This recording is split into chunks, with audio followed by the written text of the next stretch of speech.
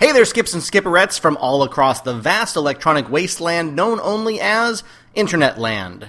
Welcome back to Tales from the Jungle Cruise. Oh, the holiday season. The lights and tree are up at the Disneyland Resort. The festive spirit of the shoppers as they rush from store to store, carrying their piping hot apple ciders. The joy of the faces of the children in Southern California as they play in the first snow of the season. The crisp winter breeze that brings us down to those bone-chilling temperatures of, well, like 60 degrees at night. But the thing that really differentiates winter for me is that it's really hard for me to line up guests for the show. Something about people wanting to be with their families this time of year, it really is strange. So rather than have an 8-week gap like we have the last couple years, I wanted to fill the hole with something besides reruns. Now, it may surprise you to hear it, but Tales from the Jungle Cruise is not the only podcast in the world. You know, we're not even the only podcast about Disney and Disneyland. Apparently, there are what seems like endless numbers of podcasts that are out there to share people's experiences in the resort. Just think about that. A multitude of voices all crying out through the internet that the park is too crowded and that churro prices are through the roof. Well, we here at Skipcast are friends with a few of these lovely people who have podcasts, and back in the spring I was privileged to be asked to be on the Sweep Spot podcast. The Sweep Spot is a weekly podcast that is hosted by ex-custodial cast members who share their unique view of the resort. They asked me to come on and talk about my time at the park, the Jungle Cruise, the podcast, and just generally have the bright and bubbly personality that you all have learned to tolerate week to week. Now, they can also be found on iTunes or Stitcher Radio, the Sweep, S-W-E-E-P, Spot. Now, look, I do realize it seems slightly narcissistic that I'm posting an interview with me from another podcast, but I thought it was a good segment and that it actually had some actual value and we talked about some new things. Oh, and the first part of the podcast they recorded has a bunch of Disney news. It was from the spring, so most of what we're chatting about is really not timely, but it is an amusing time capsule of the troubles and news of the ancient days of May 2014.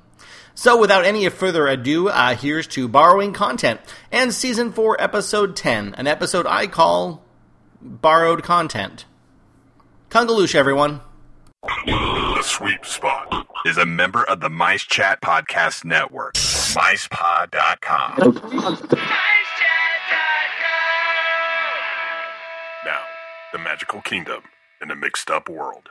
You're listening to episode 128 of the Sweep Spot podcast, where former Disneyland cast members talking about Disneyland history, interviews, and more. Hope you enjoy. You're in the sweet spot, baby. You're in the sweet spot, girl. You're in the sweet spot, darling. It's a magical kingdom in a mixed-up world. You're in the sweet spot, baby. You're in the sweet spot, girl. You're in the sweet spot, darling. It's a magical kingdom in a mixed-up world.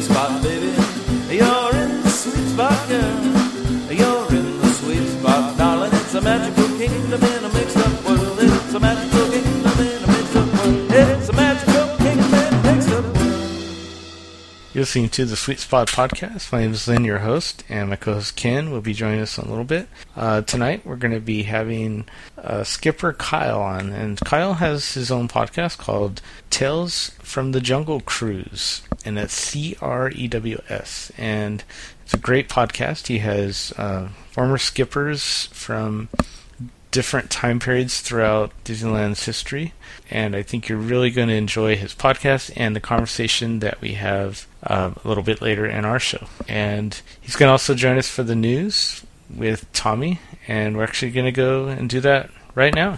So I hope you enjoy.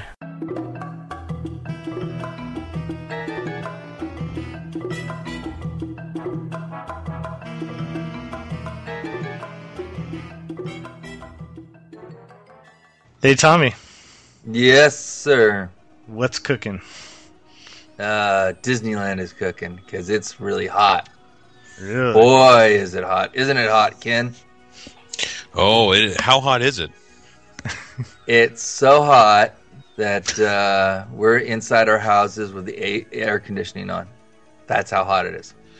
Yeah, it's days like this where I just would shake my head when I'd see people buy popcorn, and then they would want to put more salt on it. I'm Yeah. like, what? What? Yeah, exactly. Are you kidding me? Exactly. Well, all this hot weather is caused by what we have here in Los Angeles in Southern California, which is the Santa Ana winds. And the high winds have shuttered Disneyland resort rides. Did you know that? Yes, they couldn't run the Skyway. That's right. The Skyway could not be run. That's right. Well, strong, hot Santa Ana wind gusts blew through Southern California late this week, forcing the closure of a few attractions at the Disneyland Resort. At DCA, they closed Silly Symphony Swings, the Golden Zephyr, and Lynn's favorite, Jumpin' Jellyfish. Yeah, but the Golden Zephyr, as part of that attraction, if a duck passes gas at the direction of that ride, they shut it down. I mean, I think it has like a 10-mile-an-hour wind that'll actually bring that attraction down. Yeah, I think I've been on it about 4 times in my entire life, and it's always like, oh, it's open, let's go ride it. That's the only time we've been able to ride it. Four more times than I've been on it. So there you go. Yeah. Still haven't gotten on that Jumpin' Jellyfish yet. I don't know. Anyway, they also cordoned off the Mad Tea Party area and access to the Monsters Inc. attraction because of all the temporary rigging at the in that area. So because the Mad Tea Party has just all that lights and rigging for the lights, rigging for the stage and speakers and those hanging lanterns and things like that. So anyway, so they just closed off that area, so they don't want something to fall down and hit somebody. And then over at Disneyland, they closed down the horse-drawn streetcar attraction, and the maintenance workers also took down the hanging flower plants from all the light fixtures on Main Street and the hub area as well, so they wouldn't blow off and hurt somebody. Wow, that's different. It's always good to get the horses out of the way. That was always a benefit when we were working on Main Street, to not have the horses out. I hear it's because the pixie dust was blowing in their eyes. Is that why? Yeah, is that why? Why do they do that? Probably because the horses get distracted by the wind. Probably it's not gonna hurt. allergies and stuff like that. Yeah, exactly. Too that. Yeah. Well, and horse Claritin is a little hard to get this time of year, so. Yeah. They're on the Benadryl they take. The side effects of the horse Claritin, they start seeing green glowing butterflies going by. No, wait, that's Ambien. Never mind. Exactly. Anyway, so the last time my first story was about earthquakes. I know. This one is about the high winds. What's going to be next? That's going to affect Disneyland. Fire. Earth, wind, It's and going to fire. be locusts. The plague of locusts. The locusts. Yeah, exactly. I'm going to report a locust. That's right. Exactly. Well, speaking about food. In some countries, the locust, That's right. Exactly. There are some menu changes that have come to the Carnation Cafe. An old favorite is returning. Eggs Benedict on an English muffin with grilled Canadian ham, poached eggs, and hollandaise sauce with a side of the cafe's breakfast potatoes is coming back to the Carnation Cafe menu for breakfast. And then also new on the menu is the sourdough bacon cheese melt made with Angus, chuck beef, pepper jack cheese, grilled onions, hickory smoked bacon, and spicy sauce on grilled sourdough. Now that's a big bite of delicious. That last sentence was courtesy of Disney Parks blog. I think I'd make a t-shirt out of it. Now that's a big bite. Nothing like a little heartburn. Yes, exactly. And then for the total indulgence, we'll end with one of the new ice cream floats made with Barks root beer or Coca-Cola or Fanta Orange. And these are replacing the peanut butter and jelly sodas and chocolate cherry Cokes. Oh, no, not the PB&J. Did you ever try that? It's awful. I try to avoid eating at the parks. See, and I've got to say, I've actually been boycotting the ice cream side of that because ever since they took Walt's Fantasia ice cream out of the lineup, I've been boycotting as a political message that they need to bring that back. Yeah. See what it's done? Nothing's changed. Nothing. Not a thing has changed. The Fantasia ice cream was so much better than the Black Cauldron ice cream. Yeah. Well, Fantasia was it was basically like Spumoni, but it was banana, cherry, and pistachio, and it was you guys know the history of that. It was actually Walt's invention and his concoction that he had the ice cream company make for him. Really? I didn't know that. Cool. And now it's gone forever. Yeah. It's a memory in our taste buds. And coming over to DCA, Doc McStuffins is ready to give you a checkup at DCA. You know who Dr. McStuffins is, don't you, Ken? I sure do, because I've got a kid who's 4.5 and another kid who's 6.5. And thanks to Doc McStuffins, I get regular checkups from my kids. I bet you do. And Doc McStuffins is making special appearances at Disney California Adventure Park for a limited time, beginning May 5th and continuing to the end of July. And you will be able to meet her at the Hollywood Land near Disney Junior live on stage. And since debuting in 2012, Doc McStuffins has been one of the most popular television shows on Disney Junior.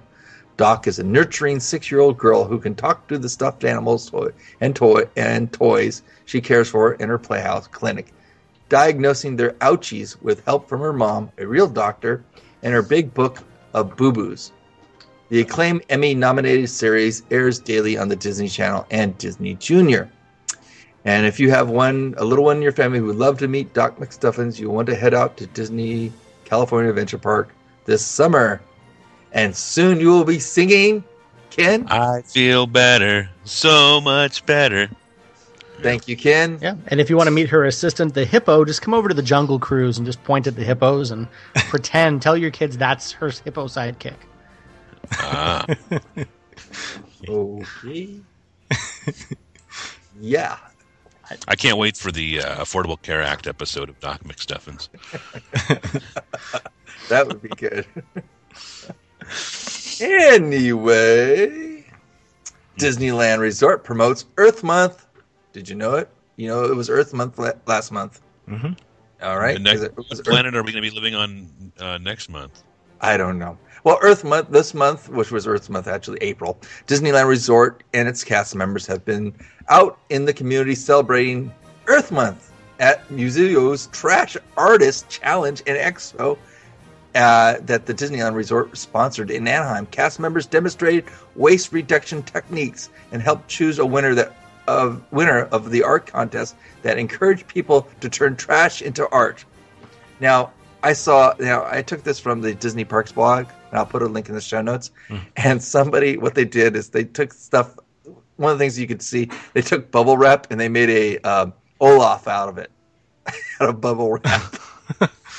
That's art, you know. There you go. So that's recycling your art. Anyway, Disney volunteers also helped restore a natural habitat at the Heritage Museum of Orange County by planting 50 native trees and plants, and at the Children's Water Education Festival that the Disneyland Resort sponsored at the University of California, Irvine. More than 200 Disney volunteers helped 7,000 3rd, 4th, 5th graders in Orange County learn about ways to help conserve the local water supply. And don't drink it. That'll keep it around. That's right. The Boys and Girls Club from Orange County were hosted for private screenings of Disney Nature's Bears at the downtown Disney District, and 3rd graders at Orange Grove Elementary in Anaheim were read environmental stories by the Disneyland Resort Diversity Resource Group, OLA. Hola. Did you know that they have a diversity group named OLA? No. I did not until now, but I'm not surprised. There you go. And more interesting things from the Disney Parks blog. I'm telling you. They now have DIY projects. Yes, do you know what DIY is? Lynn? Mess it up yourself before you call somebody over to fix it. I don't know. Are they encouraging people to build their own theme parks in their backyard? Because that doesn't sound like a do-it-yourself project that they really should be pushing. Yeah, that's right. That's right, Kyle. DIY is do it yourself. Oh. That's what it stands for, DIY, do-it-yourself project. And so And so Aaron Glover from Disney Parks Blog has some ideas, a way to take your old park guides and the maps and everything like that you get from the park, and you can make magnets from them. Oh. And it's actually a cool idea. So I put a link in the show notes and check it out. It's pretty interesting. Cool. And then I got some bits and pieces here for you. Mouse Info reports that Disneyland is getting a Frozen pre-parade this summer before Soundsational rolls out. Inside the Magic reports that the hashtag DisneySide promotion has been massive. 25 million plus users on the park blog side, 12 million plus YouTube views, and many more millions on other social media platforms. That's pretty interesting. You would not think that they would have that type of reach, but that's pretty amazing to have that sort of reach on your, especially on the parks blog. 25 million. Wow. Yeah, that's huge. I got some ride closures, some attraction closures for you right now. This is a lot for this time of year. Pirates of the Caribbean, Indiana Jones Adventure, It's a Small World, Gadgets Go Coaster, Alice in Wonderland, Finding Nemo Submarine Voyage, Grizzly River Run, The Little Mermaid, and the Blue Sky Cellar are all closed for refurbishment right now.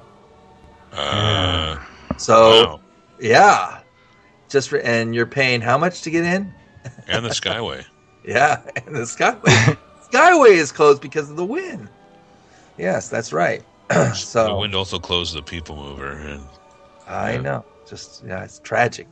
And that's too bad. That's a lot of. I was talking to a lot of rides. To a student at our school today, and she's going to Disneyland for the first time. She's like 14 or something, and so I was telling her all these. Oh, you got to go this, and then I said, wait a minute, let me look up the refurbs, and I saw that, and I'm like, whoa. You're like, save your money, kid. Yeah. Without getting too deep into it, but part of the reason why all the refurbs stack like this is because they've got so many people coming into what used to be the off season. There really is no off season anymore. So they have a really limited window of time that they can get a lot of these refurbs done before they get, coming out of the spring break season, going into the summer season, or coming out of the winter season before spring break. It's the only time they can do those refurbs. That's true. They got to pick something, and so this is probably makes sense. Yeah, and finally, for my bits and pieces, Mickey and the Magical Map is dark through May 17th. That's great. I've always wanted that show to be a lot darker and a lot more suspenseful. Have a little more of an adult element to it. It goes back to the more lighthearted version on the 17th. No. No, dark means it's closed. It's a theater term meaning that it's closed. That's a shame. Finally, this week in Disneyland history, on May 2nd, 2006, at 9:02 a.m. exactly, Disneyland welcomed a 12-year-old Emily Mason of Colorado Springs, Colorado, as the honorary 2 billionth guest to visit a Disney park. Emily was presented with a giant golden key and a lifetime pass to all 11 Disney parks around the world. Wow. What a lucky duck, huh? Yeah. And my tweet of the week is from Stitch Kingdom. And he writes, in a special crossover episode of Doc McStuffins titled Big Book of Naboo Boo-Boos, a Jar Jar action figure is broken and nobody cares. That's a conceptual joke. I think that's a better joke written than read. I thought I read it pretty well. You read it well. I just think the joke is a very conceptual. Yes, but the delivery was good. Oh, delivery was great. It was awesome. I had a big book of boo-boos when I was a kid, but my mom found it and took it away. Well, that was I had those pictures in it that was not supposed to be seen by you, right? Mm-hmm. So then there's the rails, and then there's coming off of them. That's right. Like when the Jungle Cruise boat goes off the rails? There's no rails on the Jungle Cruise. What are you talking about? That is skilled navigation on the part of the Jungle Cruise skipper. foot pedals, and it's an amazing feat of engineering. Yes, absolutely. Oh. Got to keep that magic there. Magic.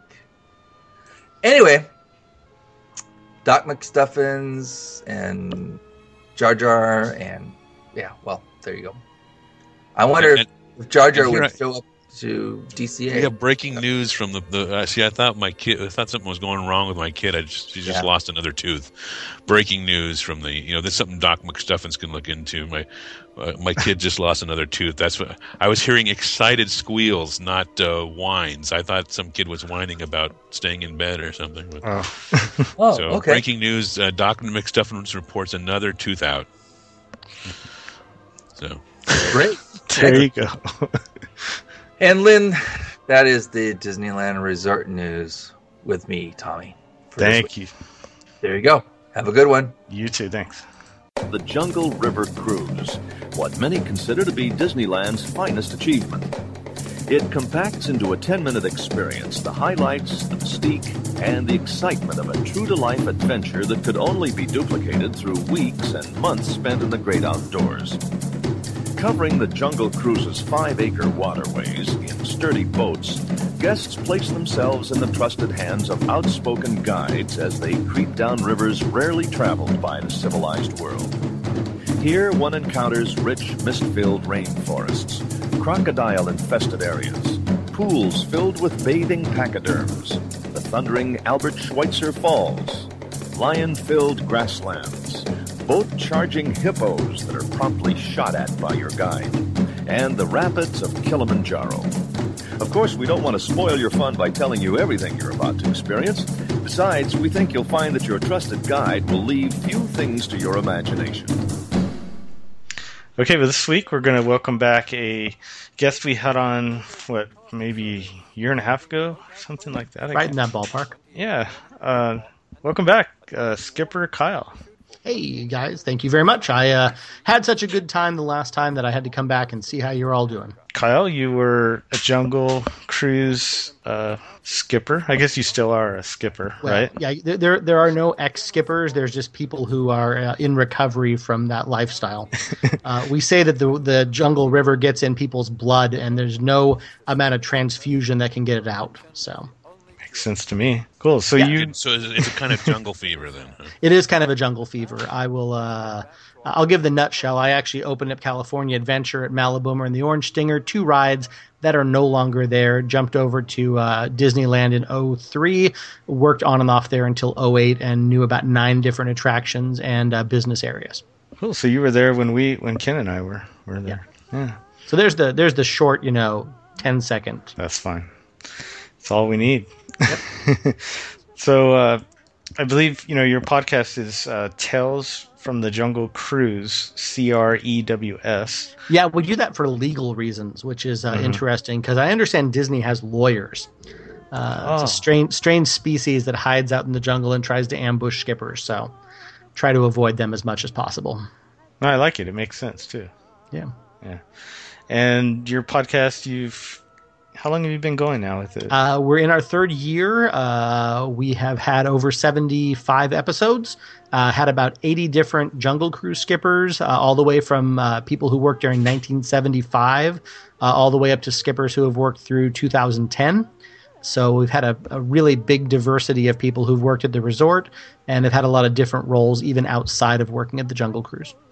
Yeah, I've enjoyed, I listened to all your episodes, and I've enjoyed hearing about the differences, that even just that one attraction, you talked about the women being able to be skippers, and just obviously, that's a bit of a... And some people in your audience may not know that prior to 1995, it was a boys' club. There were only men on the Jungle Cruise from the park open for the first 40 years. It's crazy that it went that long. I remember that. And Storybook Land was female only. Yeah, Storybook integrated and added guys a lot earlier than Jungle did, add girls. So. And I remember when the first woman started working on the canoes. Mm-hmm. Yeah, canoes were one that was very... canoes and keel boats were also all male for a long time. I imagine most of the Rivers of America was probably, right? Yeah. Like Mark Twain. And by the way, they couldn't run the keel boats the other day because it was too windy. Oh, darn. So yeah, I want to talk a little bit about the podcast and some of the things that you've learned over the years. Talking to different people from different generations, different time periods of the part of the resort, of the Jungle Cruise mainly.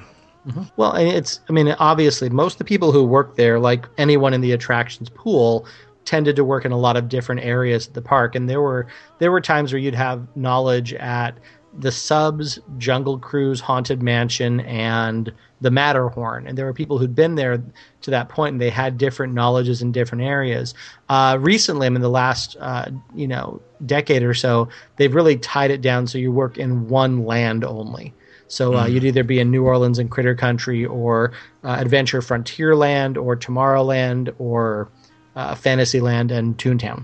They had like a west, didn't they used to have like that's what you're talking about, like the West Side attractions, and then and at one point they had West Side attractions, which actually was everything. New Orleans, Bear Country back when it was Bear Country. Right. Adventure Frontier was one business unit, and then that split into two, partially because the park was open so many more hours that they had a deeper labor pool, so the management had to supervise a lot more people. Oh, okay. And at one point, wasn't Jungle Cruise part of something called Narrations Attractions? Yeah, we go over that quite a bit. Actually, our last episode that just went up, we had a real key person who was in the middle of the Narrations thing, Jesse Banda, who was right there when Narrations was happening in that 94 to 96 period. And Narrations, the concept was actually really cool, where the Jungle Cruise skippers would actually develop a character and have unique props to that character. So you might be a butterfly collector, so you might have butterflies pinned to your jacket and one to your hat. It was a really great concept that just was unmanageable with the number of people who knew the ride. Oh, okay. I think I remember seeing in Break Room, seeing different, wondering what that was. Okay, makes sense. Well, and Narrations, the concept is interesting because there's a lot of misconceptions about the Jungle Cruise. Mm-hmm. People think that it's part of the entertainment department because people are telling jokes and they're, kind of doing a shtick. But there's really not training the way that you would if you were doing a show like, Mickey and the Magical Map, or, some of the other like parades or things like that. It's trained really internally within the ride itself by the other skippers and by the trainers. So there's not an entertainment focus the way that a lot of people perceive it to be. What things, you've interviewed, you said you've had close to, 80. Yeah, 80 different casts. But a lot of times we have 2 or 3 people on the show at a time. So. Right. I like the episodes before this last one where you had, I think, where were you at? We were like at a party or something? Yeah, we were in one of the canyons down in Orange County, in back of Irvine. I can't remember the name of the canyon. I used to zero Womp Rats in my T16 down there, but I can't remember the name of the canyon. That's a Star Wars joke, by the way. I think I went by there to pick up some power converters, but I'm not sure. Actually, one of the guys who had been there during the 80s had about 30 Jungle Cruise skippers over to his house for a big yearly party. And I got to go over and interview about 9 or 10 different people for the show. And it was really amazing because there was a guy who was a silver medalist in the 84 Olympics. Wow. Who worked at the Jungle Cruise. There are a number of people who are still working at the resort today who were there during the 84 season. So, yeah, it's really interesting that 30 years later, some of the people have become big shots in video production with the resort. A lot of people have stayed on, it's always amazing when you have that length of time. I always say, you just mentioned that you guys had a gathering of former skippers or resort cast members, and I think that's cool because what other job would you do something like that? You know what I mean? Hey, the former baggers from Lucky's, or and it really Jungle Cruise in particular was kind of a fraternity, even with the girls involved. It was definitely a a group where there was a lot of camaraderie. People would hang out outside the work environment. There was a bigger thing that I taped at last October where there was over 120 ex-cast members from what was called Department 951, which was the attraction's West Side group. And we sat down and recorded with probably a dozen people, had a really crazy couple of fun episodes where we really, got into what the things were that were happening around that time at the resort. And it's interesting because we hear a lot of the same things from people over the time, and we hear that there were really a lot of changes coming through the 60s and 70s and 80s. So yeah, we hear a lot of similar things and a lot of very diverse stories. Yeah. So what are some of the similar things that you hear? I mean, you have to go into detail, but. Well, I mean, obviously, a lot of people are coming in for college jobs. So, right. As people are coming in, to some people, it's just a summer job. But, you're working with a lot of people your age. So it's a very, very much a dating environment, much as everyone would like to say, don't date Disney. But that was a big thing that when we got trained was our trainers on the attraction would say, look, we're going to tell you to do it and you're going to totally ignore us. But, at least don't date your same attraction because you don't want to work with someone after a breakup. Because you're seeing the same people. Because when we were doing overtime, we would have 55 hours a week on that attraction. And we'd see the same people every single day. But yeah, and I think, people came in that college mentality. A lot of people didn't really know what they wanted to do with their lives. They were kind of, using it as a summer job. And a lot of people, it turned into longer careers, or it was at least very formative to who they would become later on in their life. Yeah, like you said, some people maybe stayed longer than they expected or wanted to. But it's really hard to. I don't think if I had made the decision to move, I probably would still be there today. I plan on going back when I retire. When I hit 60, 65, I'm just going to go work for the heck of it. I loved the atmosphere and I loved the people I was working with. I came into it a little later. I was 30 when I hired on. So I wasn't part of the party atmosphere with all the, 19, 20, 21-year-old, kids who are working the ride. But I got to see that and kind of be a voice of maturity, supposedly. At least I told them that. Imagine handing those kids those guns. Well, all that authority to shoot those animals. Yeah, well, actually warn them off. For 6 years, the guns were actually gone during the early aughts, during the 2002 to 2005, I think it was. The guns actually were gone because they had some complaints, and there were a lot of. I don't think that Disney's ever had a definitive reason for it. We joke that it was PETA, the People for the Ethical Treatment of Animatronics. They didn't like us shooting fake guns at fake animals in a fake jungle while we were cashing fake paychecks. So, but yeah, I think a lot of people would come into the attraction, and Jungle Cruise on the casting side, when people come in to casting, is the number one thing that's requested when people sit down with an interviewer. People asking for Jungle Cruise is the number one attraction that's specified from casting. I bet. And do you guys know what number 2 is? I know you might know, Link, because you've heard the show, but we talked about it a couple times. I forgot. Well, people might request to be a universal tram operator, not realizing that that's not the same thing it is. Or to work on the sky buckets or rocket rods. That's right. Yeah, to hammer that joke into the ground. They want to be in Light Magic. Yeah.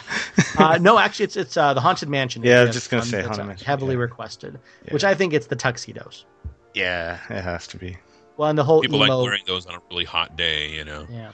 What's the whole emo goth Jack Skellington popularity that's come up lately? I think has got some people who are really into that kind of a vibe and that kind of a concept. But Jungle has has a real mystique to it, and it was really a bad boys club even from the 60s when it was an all guys club, and the girls who were working at guest relations or storybook.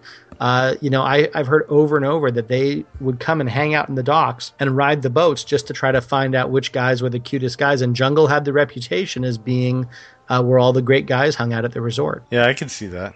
Well, Golden Horseshoe had the reputation of some of the most attractive women. But how does Jungle Cruise, how does that camaraderie compare to, you've probably talked with guys who are members of the Order of the Red Handkerchief. Oh, yeah, for Big Thunder. Yeah. Thunder? Yeah. No, I think there is.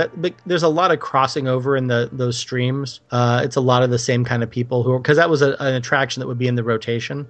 So a lot of people ended up working Thunder as their second attraction after coming out of Jungle. I think that the only other group that I've heard that has quite as regular as the steam trains. There's a lot of people who worked on the steam trains back when it was an outside company, even who still get together on a regular basis and still get together when they have the train days up in Glendale or Burbank, wherever they have the trains at. So we had one of our former cast members from Custodial, maybe from the busing side, ended up working on the trains. Oh, that's right. Yeah. I was going to say, we had a Custodial reunion. You were there, Ken. I couldn't make it, but there was from what I understand, there's quite a few people. We met up at a park in Long Beach. Mm-hmm. We met the first time we met in a park. The second time we met in some sort of secret hall, undisclosed location where we would have to kill you if we told you. Yeah. That's cool. I mean, just that, like we were saying, that you can get together. Well, and even people traveled, the thing last October, there were people who were coming from Seattle, from Texas, from Florida. I mean, there were people coming from all over the country to get together with 100 of their closest friends from the late 80s, early 90s. So it really has held up as a very strong social group. And I know that there's elements of that all the way through the resort, because as a job that's very formative in the lives of the employees, Disney was really unlike any other type of job where you really combined almost being in show business a little bit, regardless of what role you played within the resort. It kind of gave you a little bit of taste of that performing kind of a mentality. But yeah, no, it definitely, people clumped together and they've stayed together as friends, and a lot of people got married, to their partners from having met them at Disney. So yeah, it's exciting to talk to people and kind of see what their unique life shaping experiences were when they were working at the resort. What were some of the things you interviewed people? What were some of the things that surprised you that they told you? Well, it's a wide one. It's interesting that when I started talking to people from like 74, 75, or from like the early 80s, my brain, because I'm chatting with these people and they're a couple, 10, 20 years older than I am. Mm-hmm. And I'm expecting to hear, it was like this and it was so different. The training process, the way that the camaraderie was, the way they interacted with the guests has been consistent at the park really since the day it opened. But from my experience hearing it from people from the 60s and on have all told me in almost the exact same words what their training and what their view of working at the resort was. It's been very consistent all the way through the history of the park. Oh, it's interesting. Yeah, because I was expecting to hear different things. Obviously, technology has changed it quite a bit. Mm-hmm. Now all the cast members, sneak peeks at their phones and run backstage and update Facebook. And I think it was probably a more social experience in the past when that wasn't happening, because I think people would have clustered together a little bit more. But yeah, no, it was definitely very similar from that regard. The big differences are really where I think I try to focus on and hear and see what was the real stark disparities between the different generations. Oh, okay. Because it's the biggest part of that really is that Disney was because if you think about what the country was going through in the 60s with the civil rights movement, for example, mm-hmm. and you had a park that Disney was a little bit ahead of its time in hiring people of different nationalities and having them be on display for everyone to come through and see, because Disney was a very global company. Yeah. So you would have people coming from, states that maybe weren't as racially tolerant, and they would come into an environment where they would be interacting with people of all different races and creeds and really getting a different experience. I heard one of the things I heard consistently is people would come in with views of other races or different sexual orientations, and whatever bigotry or homophobia that they had mm-hmm. was crushed by working with people in an environment where you had to trust them and rely on them. And people just realized that we're all, we all have the same kind of core to our being, and it's not like people are that different. So people are people. Yeah, absolutely. Yeah. Yeah, I agree with. I mean, just working with different people. There's working with a whole diversity of people because you're putting on a common show, and you might have differences with these people, maybe personality clashes or different political views or whatever, and you can still get along in the sense that you're working towards a common goal. Well, I mean, just imagine someone who, and this is kind of paraphrasing a story that I heard, but you've got someone who comes in from the middle of Oklahoma and is coming out here to go to school and gets a summer job at Disney and is working side by side with the first African American he's ever met as a person. Mm-hmm. And all of his family's prejudices, and I'm not specifying a particular state, it's just the time. Yeah. But all of his family's prejudices and the things that were coming out of what his faith had told him and all of that totally got blown out of the water by how cool this guy was that he got to work with. And it changed the entire perspective of these people who were working in this environment. And it was tough. It was not always an equal party for women who were working at the resort. And they weren't in leadership roles the way that they are today. You had a very difficult time because you had the Vietnam War and the drafts. And you had a lot of young people who would normally have been working at the resort who ended off going to war. So yeah, there's a lot of like cultural things that kind of became,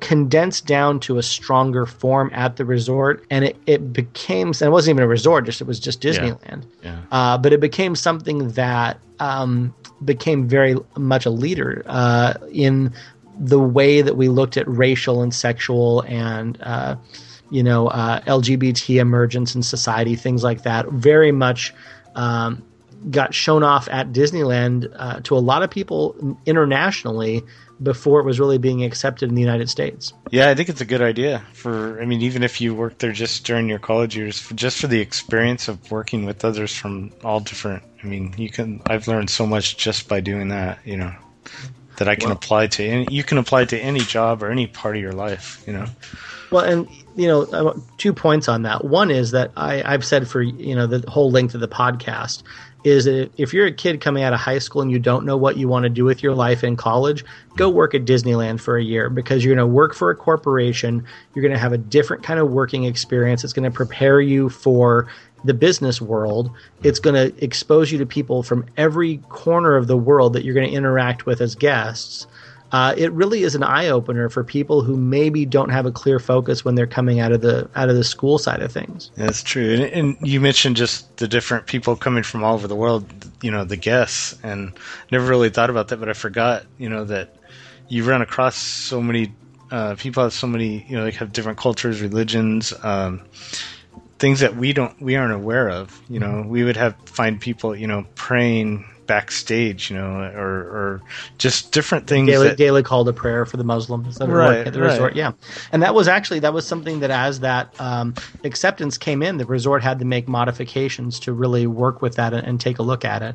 I remember I was working at Indiana Jones, and there was an Indian yogi who came through, who was considered such a holy man in his culture that they actually put a small rug underneath him when he sat on the ride, because he was considered so holy that he would never sit in the same seat as any other person. And I ended up talking with him and his entourage through a translator. The coolest guy ever. He had the best view of the world. He was just so happy, and he's riding Disney rides like he's a 7-year-old and having the greatest time, because he'd never even known that this was something that was out there. So yeah, it's really it's a place where we joke about, or we say that magic happens, and we use that phrase in a really trite way, but it is a place where really magical and amazing things happen to people that are open enough to have them happen. That's right. I was going to say something, but it wouldn't have been appropriate. But I guess I'll say it. So we were talking about the different changes in cultures, and even in the restroom, you would notice that, because we clean the restrooms. There was a man going number 2 on a urinal. So Well, yeah, culturally, a lot of people don't know what right. You have a lot of different food things, and the people who work there, and I'll give this, whether it's custodial or food, the amount of preparation that has to be given to anyone who works at the resort to work with people of different cultures. And if you don't know, where to refer that to and how to handle it, and to make those people feel welcome, and ultimately to take their money and have them support the Disneyland. So yeah. I think Disneyland goes above and beyond that, to make people feel comfortable. I want to kind of get to a question here I think that probably a lot of listeners would like to hear, and that's some of the stories that you've heard over the years talking to some of the different skippers. And, of course, there's a lot. I bet that you've heard a lot of the same, like, pranks or jokes or things throughout. And it's funny because everyone always thinks they invented it. Right. So that's what it's like that, I think, with a lot of places. But what were some of the stories that stuck out to you that you was like, wow, never thought of that or never heard that? I think one of the more interesting ones that I actually just thought it was a one-time occurrence, but it's happened a number of times. In the backstage area where the boats are stored that are not currently in the rotation, there's an inflow channel that leads up to Schweitzer Falls. Sorry to spoil the magic. Schweitzer Falls is not a natural waterfall. I hope no one's confused about it. I know, backside of water. Now we got to put a spoiler on this thing. We should put spoilers on the back of the boat. That would perform so much better if that was. It would just get some good, drag there. But in that back area, they had an issue where people who were working at the restaurants on Main Street took their mop water with all the soap and they dumped it in the water that's back there that the boats are in, not knowing that recirculates through pumps, goes up to the top of Schweitzer Falls and drops off, and all of that soap becomes bubbles. Ugh. And there were bubbles waist high to the middle of the boats, 4 feet up within the space of 20 minutes. And they had to close the ride down. And this has happened a number of times where, there's a contaminant that gets in the water back there and it just causes these bubbles. But I've heard that from people from the 70s, 80s, 90s, and in modern day. Everyone tells the story as almost like a little bit of folklore that it happened when they were there, and it was the first time ever. But it's happened kind of continuously as it goes on. And I can't imagine bringing my boat around the corner and running into a wall of foam. That's funny that you said that, because I worked at the Plaza Pavilion when it was a restaurant in the early 90s, and I remember them telling us, just dump the bucket, the mop bucket into the right, because it's the backstage, it's right there, the backstage for. That's funny you say that. Cause welcome, all the foams there. Welcome to the jungle rave, everyone. Yeah, so I was one of those people that contributed. So there's that one. That's kind of one that we've heard. We hear a lot of things about. People falling in the river. I think one of the interesting stories that I just heard recently was there was a guy on his last day, and with the guns, they actually had put a restraining piece into the gun so you couldn't load a regular bullet. But it wasn't there during the 80s.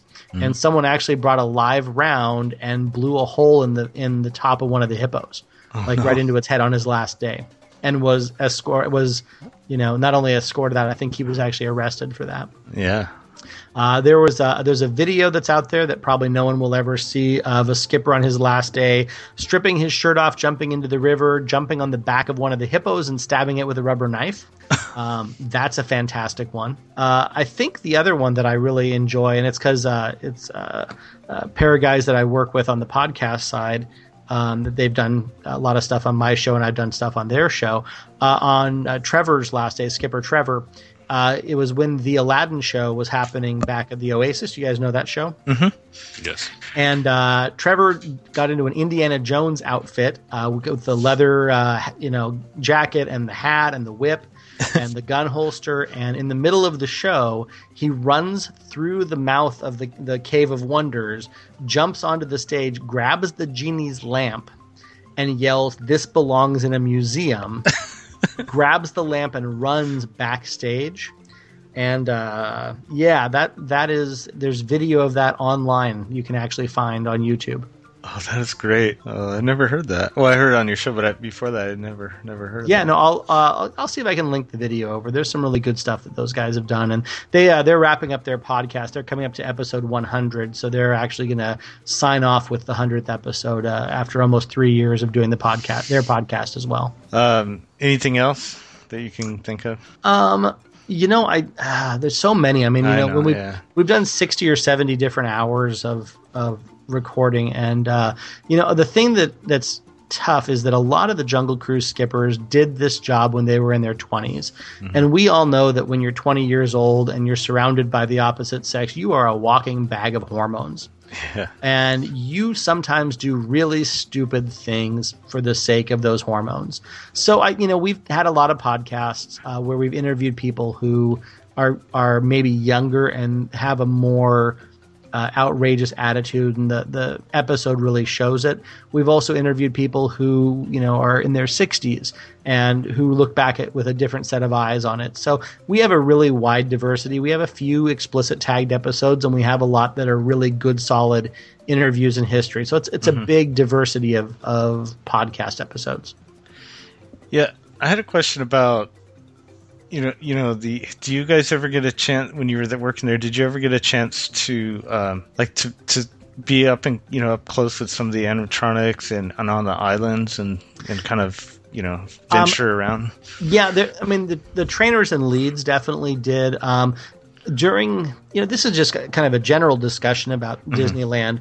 Is as we came out of the 90s and came into the situation with 9/11 and the fact that there was so much more of a lawsuit-hungry society out there, Disney tightened a lot of their rules for backstage behavior in general. And one of the things, they just really had to. So, excuse me, so there's a lot of stories that, we would hear about, they would go out to the Veldt, and they would have a giant picture of like 20 or 30 people of cast members on a day, and they would just take pictures with the animals. Things like that just don't happen anymore. And the jungle actually has some really dangerous, not animals, but insects in there. There's giant spiders. So you really don't want to be out there unless you absolutely had to.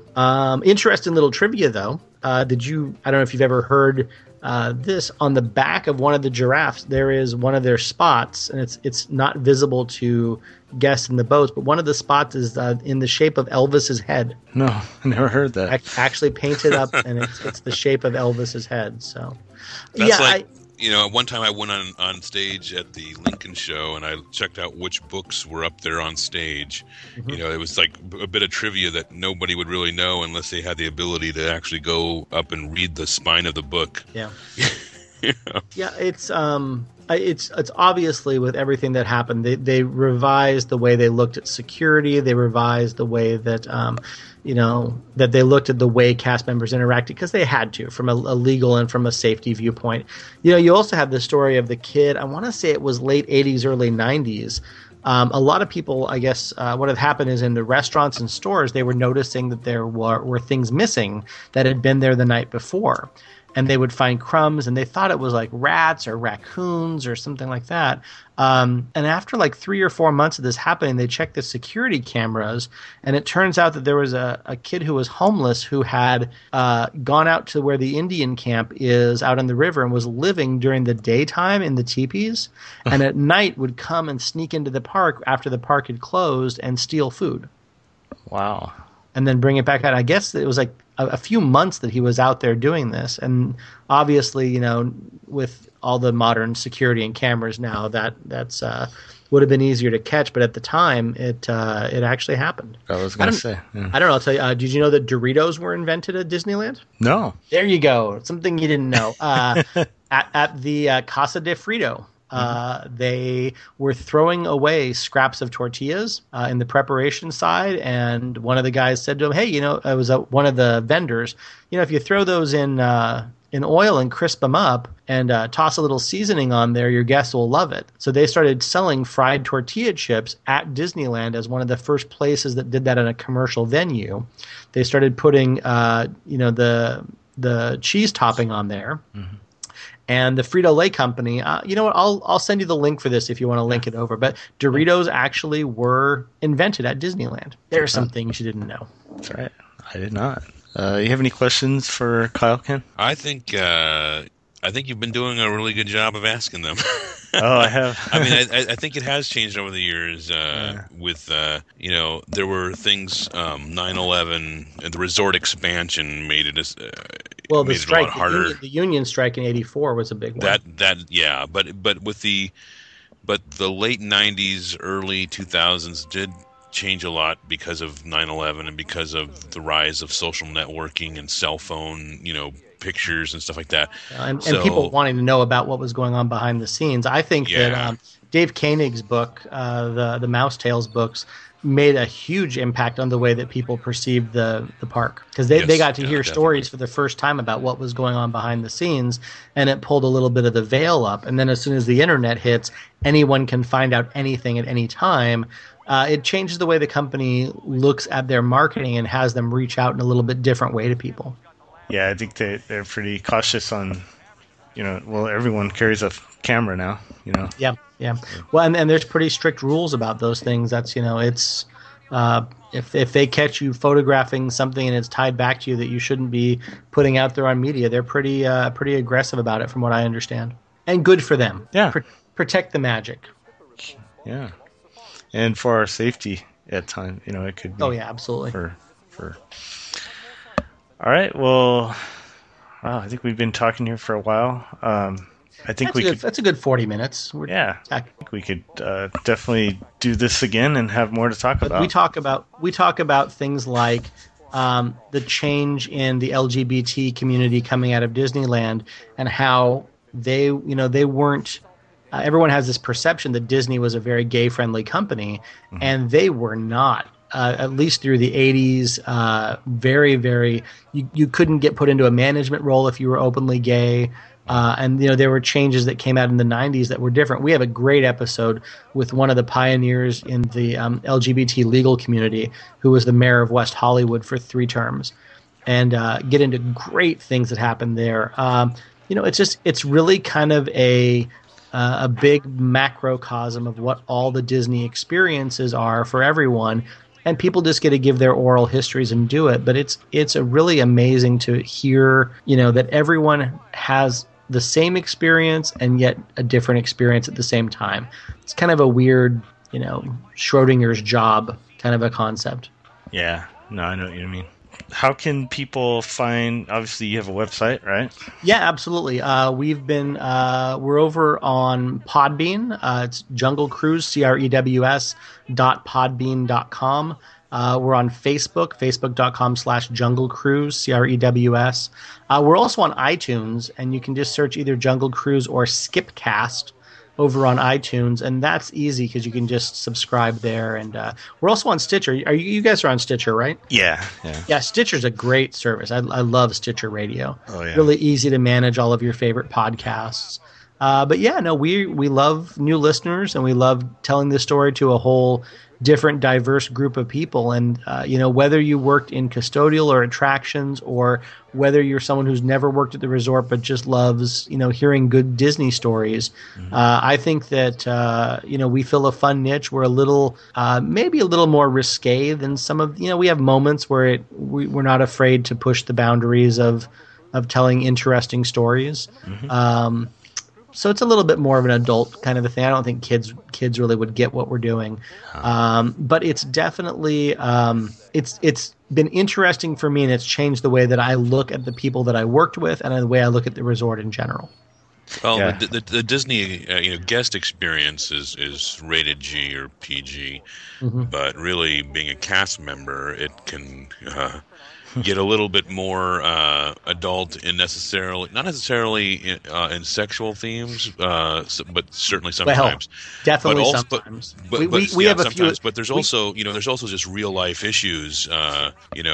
People have real problems, or there is some sort of scary thing that happens. That's part of the experience of being a cast member, including being a Jungle Cruise skipper.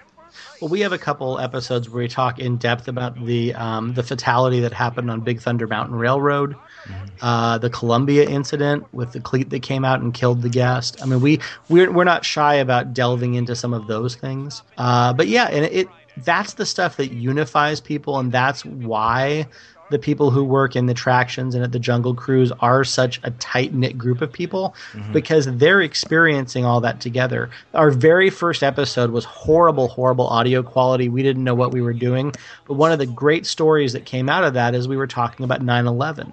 And when everyone found out that the resort was closed that day and all the shifts had been canceled, the first thing everyone did at the Jungle Cruise was call their family and to call their Jungle Cruise compatriots and to make sure everyone was okay. And when you are in a group of 50 or 60, 70 people and everyone's calling everyone else just to make sure that everyone's safe and okay, that's a pretty powerful statement about what that community is like. Yeah. I just 9/11. I think Ken was there too during that time. I remember my shift was canceled that morning and I didn't go in, but then the following day I did, and they had a ceremony at Town Square, and that was probably one of the quietest, even in the middle of the night, that I've ever heard. It on Main Street, and probably one of the most somber, just touching moment. Yeah, I worked the next day, and it was powerful. It was frustrating for me because they had changed the answering machine to the casting number for the area that I was working in, and it took them almost 3 months to change it back. So every time you called and it went to voicemail, you would hear the message that Disneyland is closed because of a terrorist attack or because of an incident, whatever they said it at the time. Yeah. And they finally changed it. I guess someone caught on to the fact that it was that. But it was powerful. I mean, it changed the whole game for Disney. And, I actually think that it's one of the reasons why people are very critical of California Adventures, because it didn't have the depth of attractions and it didn't have what people were expecting out of the gate. But when you look at the fact that in its first year there was a major event like that that dropped tourism numbers by 30 or 40% for a few years, I mean, it really put a giant hold on people's pocketbooks. Yeah, and people were not traveling. People were not coming to the resort. I remember that they had. I mean, that for a while, California Adventure was open like 12 to 6. Yeah, I remember. I mean, because there was just no one coming, and tourism had dried up so much after the attacks. So yeah, but it's there's just a giant ton of stories. There's no even if I interview 200 episodes worth, we're going to hear different stories every single time, and it's great to have that oral history the same way you guys get the perspective from your side and from your guests about what their oral history is as well. Sure. Every cast member that's ever worked there has their own story. Yeah. And we didn't want them to get lost. We wanted to have everything recorded for history. So, when the 100th anniversary of Disneyland comes around, people can go on their neural internet and, download episodes and hear about what it was like in 75. Yeah, that's part of the reason I started the podcast was just to document history and even to interview some of these, been so lucky to have some people like Rolly Crump and Bob Grunner. I still can't believe it. But for those guys, that worked with Walt Disney, there's going to be a time very soon that we're going to be we're not going to have anyone that ever worked. Yeah, the Club 55 people are shrinking. There's a great page on Facebook called cast members. Let me get the exact name here. Disney friends who have passed our way. Oh yes, and it's a fantastic. We actually have the guy who runs the page on the podcast. He's a Jungle Cruise skipper, and he's got a couple thousand members, and it's a great place that cast members come to memorialize and celebrate the lives of people that they worked with. And you see when these people who worked in 55 with Walt pass away, the giant swelling of emotion for these people who in some cases worked at the park for 40 years or longer, who really made a difference in the lives around them and in what we see Disneyland as being. So yeah, it's amazing. Everyone's got a great story, and it's just a matter of spending the time and putting it out there. So, you guys do it from your viewpoint. We do it from ours. It's a fantastic thing. Yeah, I wish more former cast members, would do on their own departments, like Fantasyland attractions or Tomorrowland. It would be kind of interesting. But it's not Jungle Cruise, so really after that it all goes downhill. That's the only one that really matters. Yeah. I wanted to ask you about that. You said that you've had skippers on from 1975. Is that the earliest that you've had so far? Yeah, 75 was the first person we had on, a gentleman by the name of Kevin Kavanaugh. Mm-hmm. And Kevin's episode is going to go up next Tuesday. So that would be... the 13th will be his episode. So yeah, no, he's the earliest. We have a couple people in their 60s who were there in the 60s that we're working on getting, but kind of like every layer in the strata we go back, we get connected to more people. It's kind of like podcast archaeology. Mm-hmm. No, I can see you can find someone in the mid 70s, and they probably know someone that started there in 68, and then it just worked its way back. So. That's cool. I was wondering about that. It must be really hard. Well, he was there during the centennial, during the 1976 bicentennial celebration. So that was a crazy time for the reserve. That was one of the biggest spikes in visiting that they had for a long time because of the celebrations on the country's anniversary. Oh, I believe it. I remember the parade. The whole bicentennial celebration was quite interesting, considering that they still wanted everybody to stay in the closet. Oh wait, no, it's nothing. Bicentennial. Oh, never mind. I was confusing it. So yeah, eventually, I think, like you said, you're going to get back to. And I'm just curious if you even know this answer. When did the Jungle Cruise didn't start off as more comical? No, it actually was a straight interpretation of the Walt Disney adventure films that were being filmed of the nature films. Walt was a big conservator and a big lover of nature. Mm-hmm. And what you saw were these great films where he would go to Africa, and it was the first time people would have seen an elephant in its natural environment, because we didn't have the internet. We didn't have, the cameras that we have now. So there's a different type of broadcasting that they were able to do. So people loved the true life adventures. They would see it on The Wonderful World of Disney.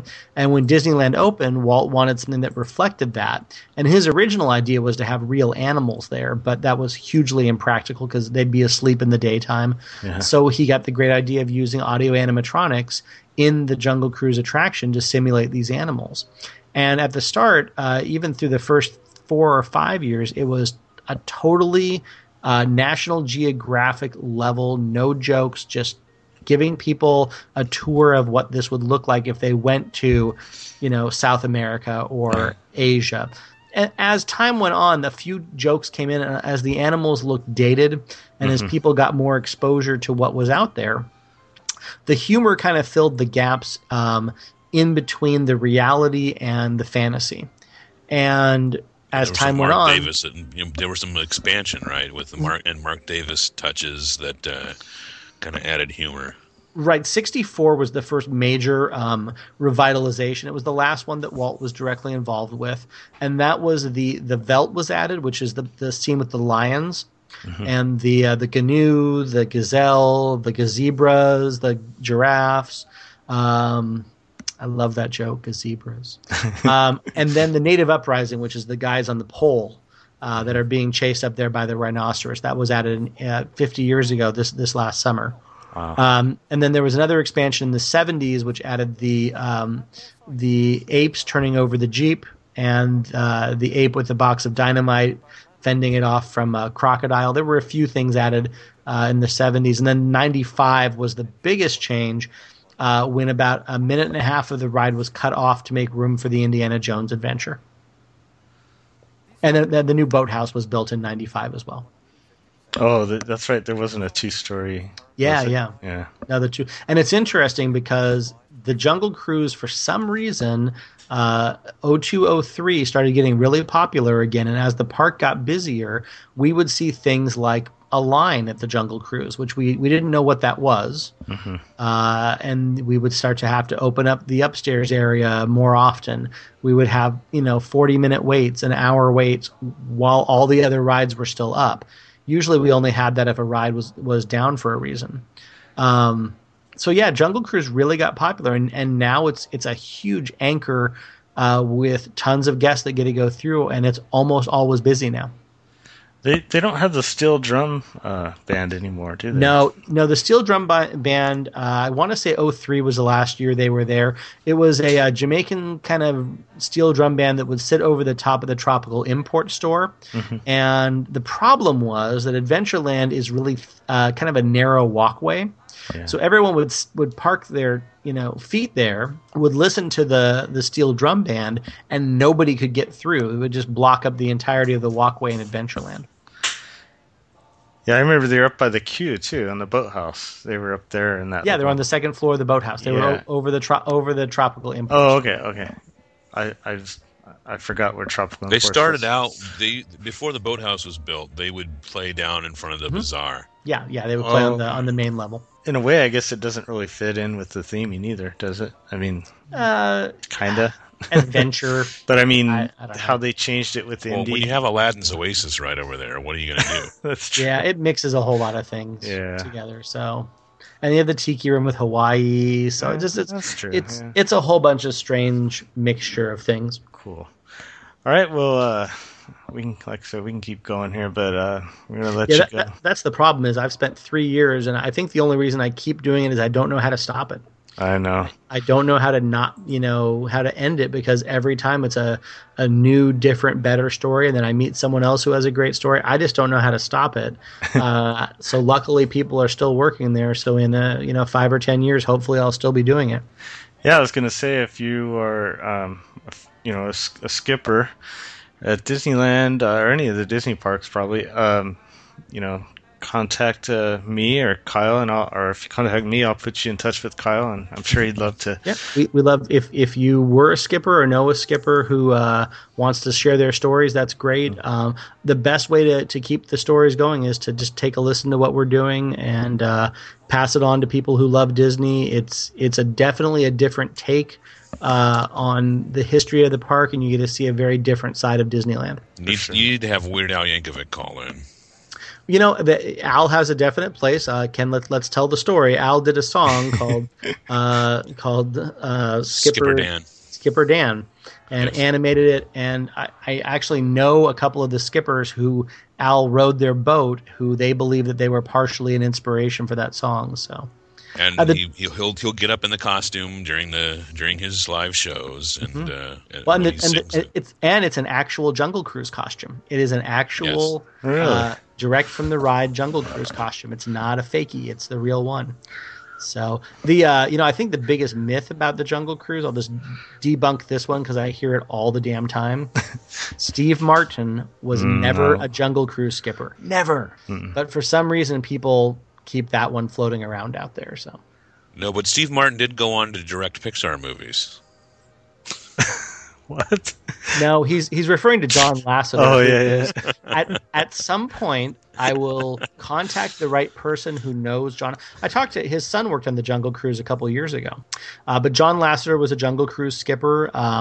Kevin Costner in '73 was a Jungle Cruise skipper. The guys behind the TV show Psych were not only Jungle Cruise skippers, but that entire TV show, all 8 seasons, is laced with references to the Jungle Cruise and the people who used to work there. Yeah, they were tied into. They did. I know they worked other West Side attractions like the canoes, and I think they had a band called the Friendly Indians, which is still performing. The Friendly Indians are still out there. So Disney tentacles stretch everywhere. As we say, it is a small freaking world.